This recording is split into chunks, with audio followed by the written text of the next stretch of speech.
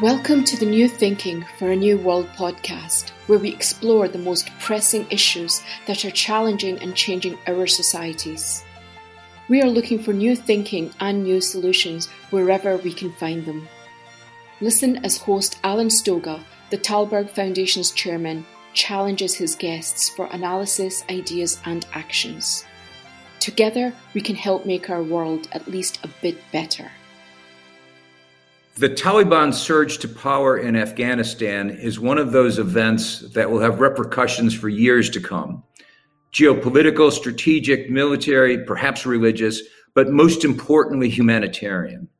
We all watched in horror as hundreds of thousands of women, men, children tried to flee what they surely expected would be a reimposition of the Taliban's brutal, pre-modern style of ruling. One who succeeded in getting out is Jamila Afghani, my guest today. Jamila is an educator, a leader, and an activist. Her work to elevate the rights and improve the education of women and girls is based on her studies of Islamic law, which she believes is typically misinterpreted to give them second-class status. And I should add, and I'm very proud to add, Jamila is a past winner of the Tällberg-SNF-Eliasson Global Leadership Award. Welcome, Jamila. Thank you very much. Thank you for having me today in your program. Let me start, Jamila, by telling you how relieved I am personally that you are in Norway and not in Afghanistan. But I have to ask, how did you get there? Tell me about your journey. Well, it was a horror experience, a very much terrified experience. Actually, I was in Turkey for the past couple of months because of the threat I had. But due to health condition of my father, I had to go to Kabul to visit him. Unfortunately, on 15 August that I wanted to go back to Turkey, that day Kabul city fall down in the hand of Taliban. On the same day, I had my passport, my ticket, my boarding pass waiting in the row to catch a flight and go to Turkey. But all of a sudden, I noticed that almost all politicians, ministers, deputy ministers, parliamentarians, singers, everybody was in the airport and everybody was trying to catch a flight. I was holding my boarding pass and passport and ticket. I was not allowed to get in with my children because the parliamentarian with their gunman beside them like pushed us back and they want to take our seat forcefully. And I was really shocked what's going on and such a chaos in the airport. What really made me miserable, still I have that feeling with myself, that when I was going to the airport, police and checkposts were there.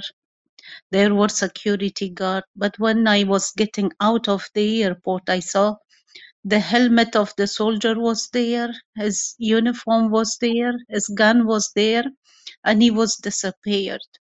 Just like a magical land, that all human beings were disappeared. I was really shocked and I was really disappointed that just in a matter of a few hours, everything was clashed, everything was demolished. Jamila, that sounds horrible. How did you actually get out of Afghanistan? So I will tell you the story of the first attempt and the last attempt, not in between the story, it will be very long. So the first attempt we did after the 15th August through my organization that currently I'm working with, Women International League for Peace and Freedom. Through their support, we had a contact person in the airport and we had to go through their advice.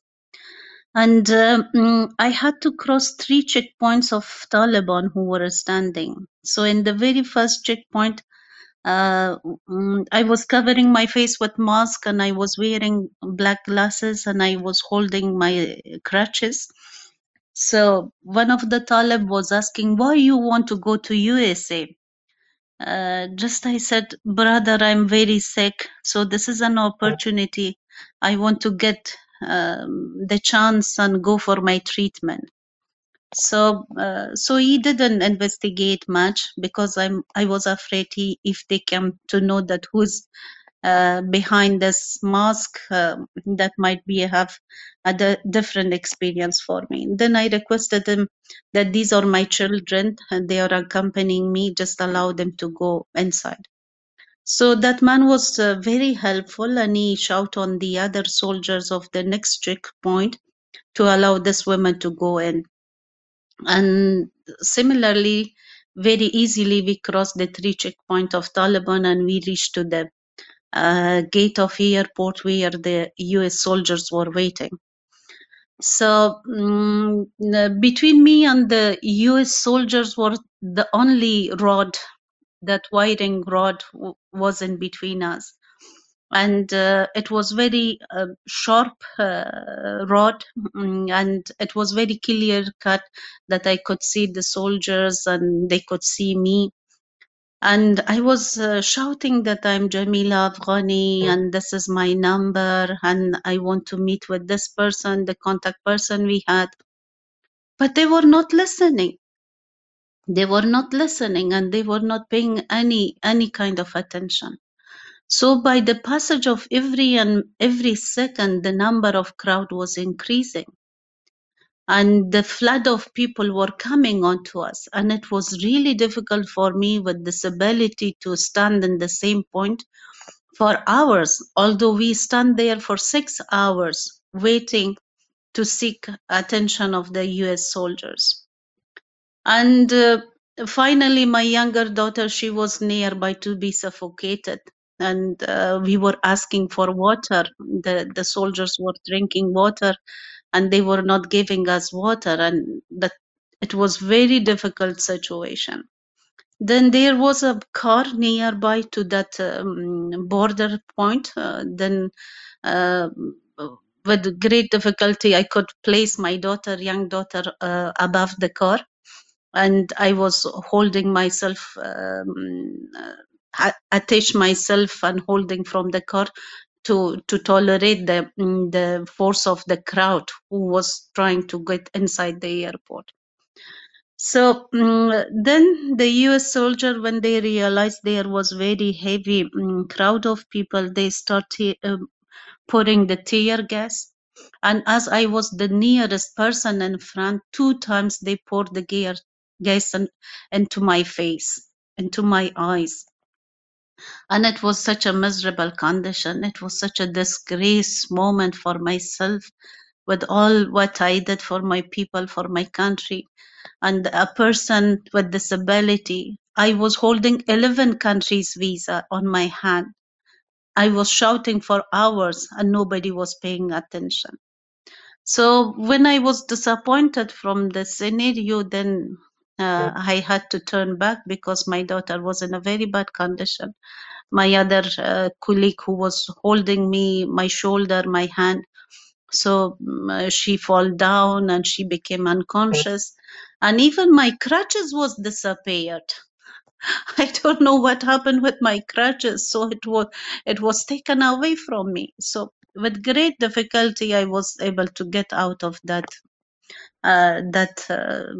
situation after 6-7 hours of waiting. So let me ask Jamila, what did you feel at that point? You're stuck. You've just had this horrible experience.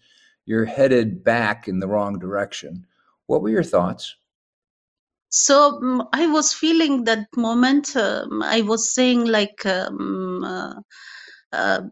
maybe Taliban may kill me 2-3 days back, but this is ultimate death. This is immediate death that I'm facing and my children are facing. So with this feeling at my mind, I had to return. I had to choose between 2 death situation. One was close death and the other was a bit far death. So, so of course I had to choose the a little bit distance that from the very close by that.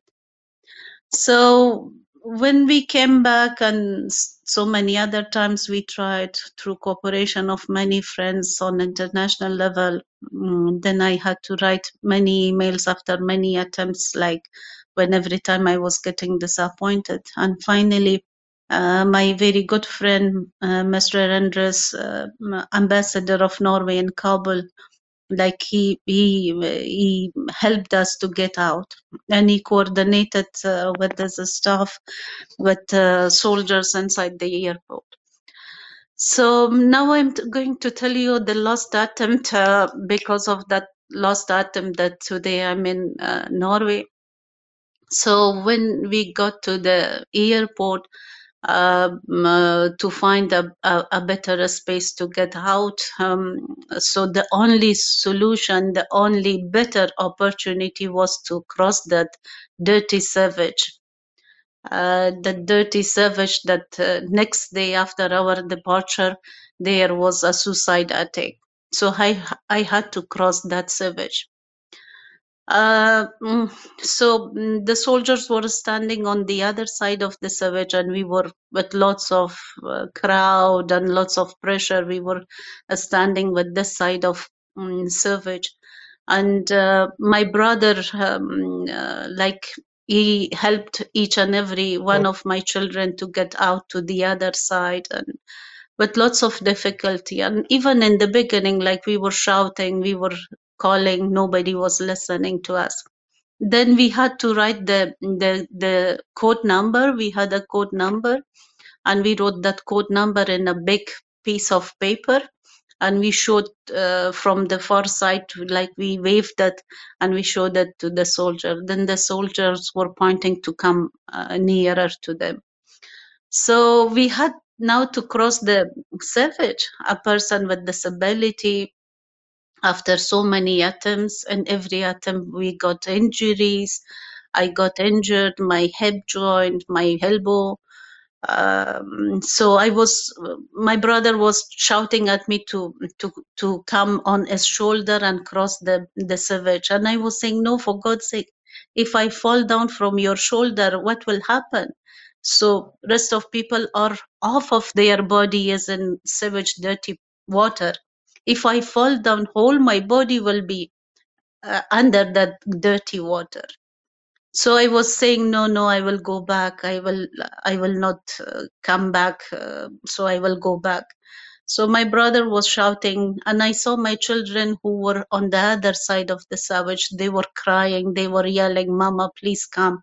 Otherwise, they will kill you. So please come." So then I had to take that risk, that dirty risk, very inhuman risk, to cross that savage.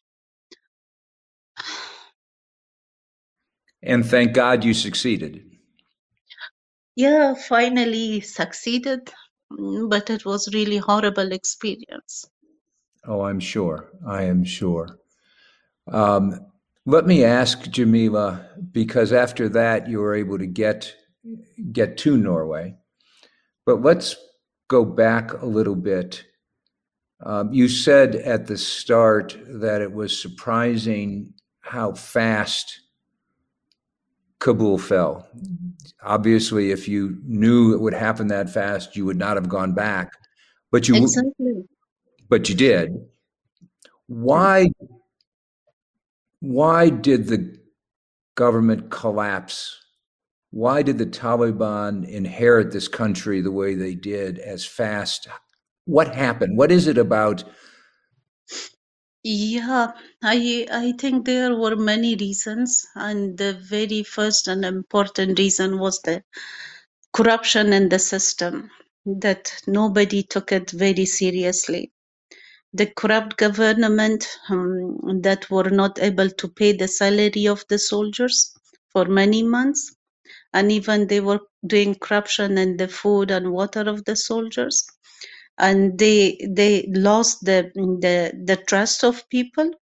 And you can see that even Taliban didn't fought in many fronts. Like Taliban were take very easily because people had no trust on that government. And from the other side, it wasn't the biggest mistake of international community, especially USA, that nobody was willing to have that guy as a president. But with that failed election, with that corrupted election, still international community and USA pushed us to accept him as a leader.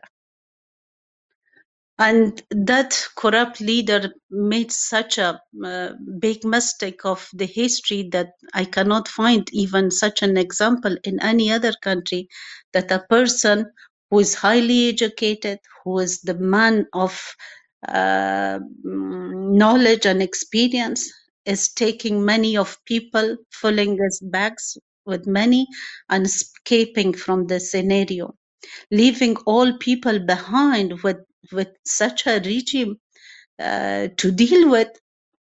This is unacceptable. This is unacceptable. This was very inhuman. And beside the corruption that that government had, the other major problem was that the president was confined with a group of a few fellows of himself. Like he was not taking whole nation along, just he was holding the grip of a few friends he had. Like when Herat was about to fall, Ismail Khan was asking that to allow him to fight against Taliban. But he was saying, if I allow him to fight against Taliban, then I cannot take Herat province back from Ismail Khan. So the same situation was in Mazar and many other provinces. So the government was so much scattered. It was so divided. The president had no trust on his allies, and allies had no trust on him. And this was the winning part for Taliban. It contributed to the winning part of Taliban. And from the other side, like the hunger, unemployment rate was increasing.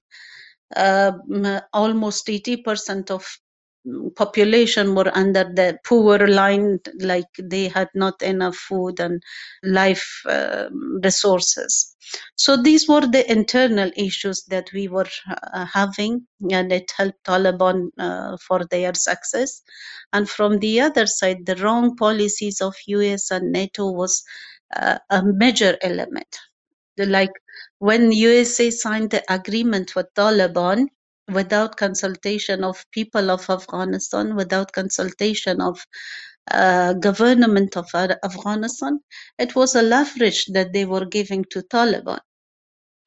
And from the other side, the fake or the wrong peace process which was going on for almost a year, and even from 2 years, without any result. And the two sides, like two stubborn boys, were fighting with each other, and they were not listening to each other. And international community was observing the situation, but still they were not pressurizing both sides. So these were the elements, in my understanding, that made the takeover for Taliban very easy. But I'm sure it will be very difficult for Taliban to continue their rule or their system with all these challenges and crises and lack of trust they have on national level and also on international level. If you feel that the world lacks global leaders, please help support the Tällberg Foundation programs. Individual donations are being accepted at tällbergfoundation.org/donate. That's TALLBERG foundation.org/donate. I want to ask you about the Taliban. There are some people who imagine that the Taliban have changed over the last 20 years, that they've learned from their mistakes, that they're going to govern differently. Do you think they've changed at all? To be honest, yes, Taliban are changed, especially in the part of their leadership and the terms of their fighting strategy, the way they come closer to Kabul. They started from different angles approaching to Kabul. The way they worked in the peace process. So, in terms of political debate or in terms of political recognition, they did a very different job. And also in terms of unity, the previous government was so divided, but Taliban are also divided, but their two division are highlighted and rest of the divisions are not that much prominent. So in terms of higher leadership, I can see there are very change, and even what verbally they are saying about education, women's rights, social participation. So it is very good words. But coming to the practice, to see it is very different, and because most of Taliban foot soldiers are not changed. Those were the people who were like in jungles and caves and the mountains. They were fighting for so many years, and they were like disconnected from all those privilege that their leadership have.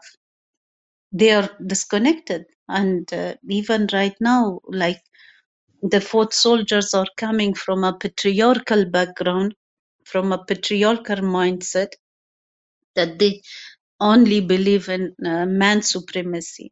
And I think it will be very difficult for Taliban to deal with their foot soldiers mentality.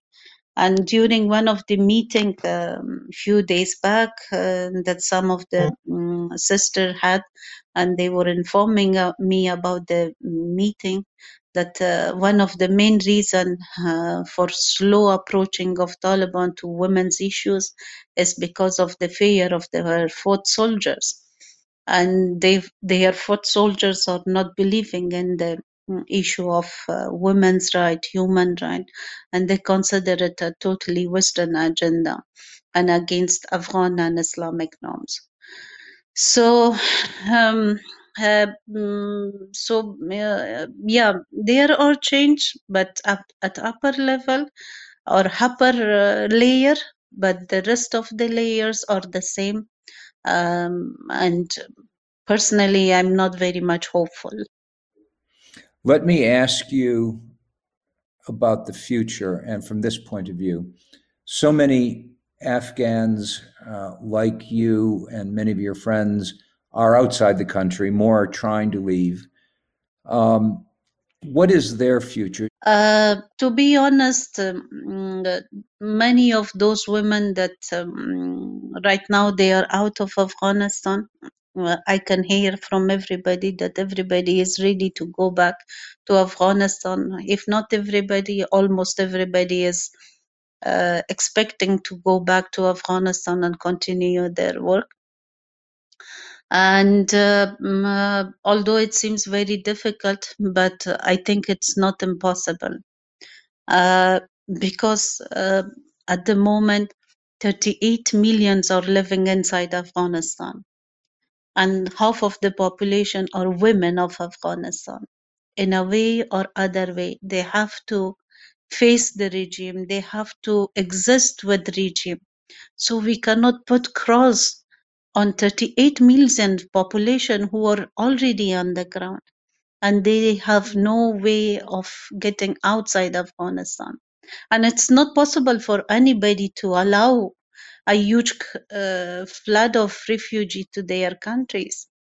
So I think if international community is working on a proper strategy to help people of Afghanistan to survive, to avoid these humanitarian crisis. So people of Afghanistan have the courage, the strength to fight against any injustice. And from the other side, I can see the Taliban are also realizing that Afghanistan is not the Afghanistan of 20 years back. There are group of intellectuals, there are group of youths, men, women, that they want to see a better country, a better environment for all of us.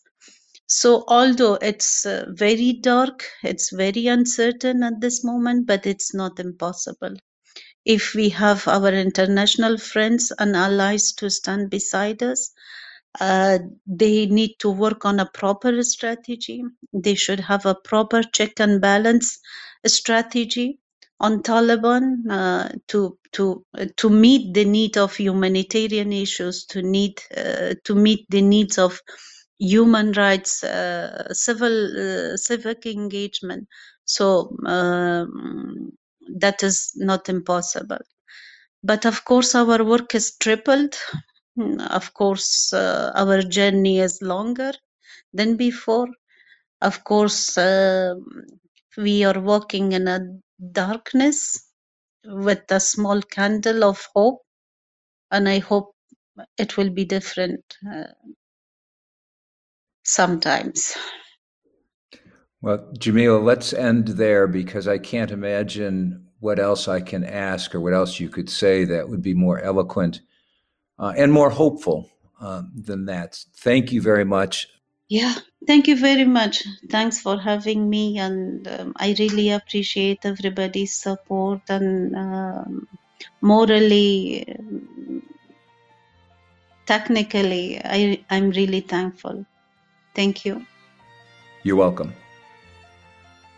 Thank you for joining us. Please rate our show on Apple Podcast and subscribe. Meanwhile, you can find us on Facebook, Twitter, and Instagram. Or you can subscribe to our newsletter at Tällberg-Foundation.org to learn more about our work. That's TALLBERG Foundation.org. Thank you, and we'll be back again next week for another episode of Tällberg's New Thinking for a New World. This podcast was brought to you through the generous support of SNF, the Stavros Niarchos Foundation.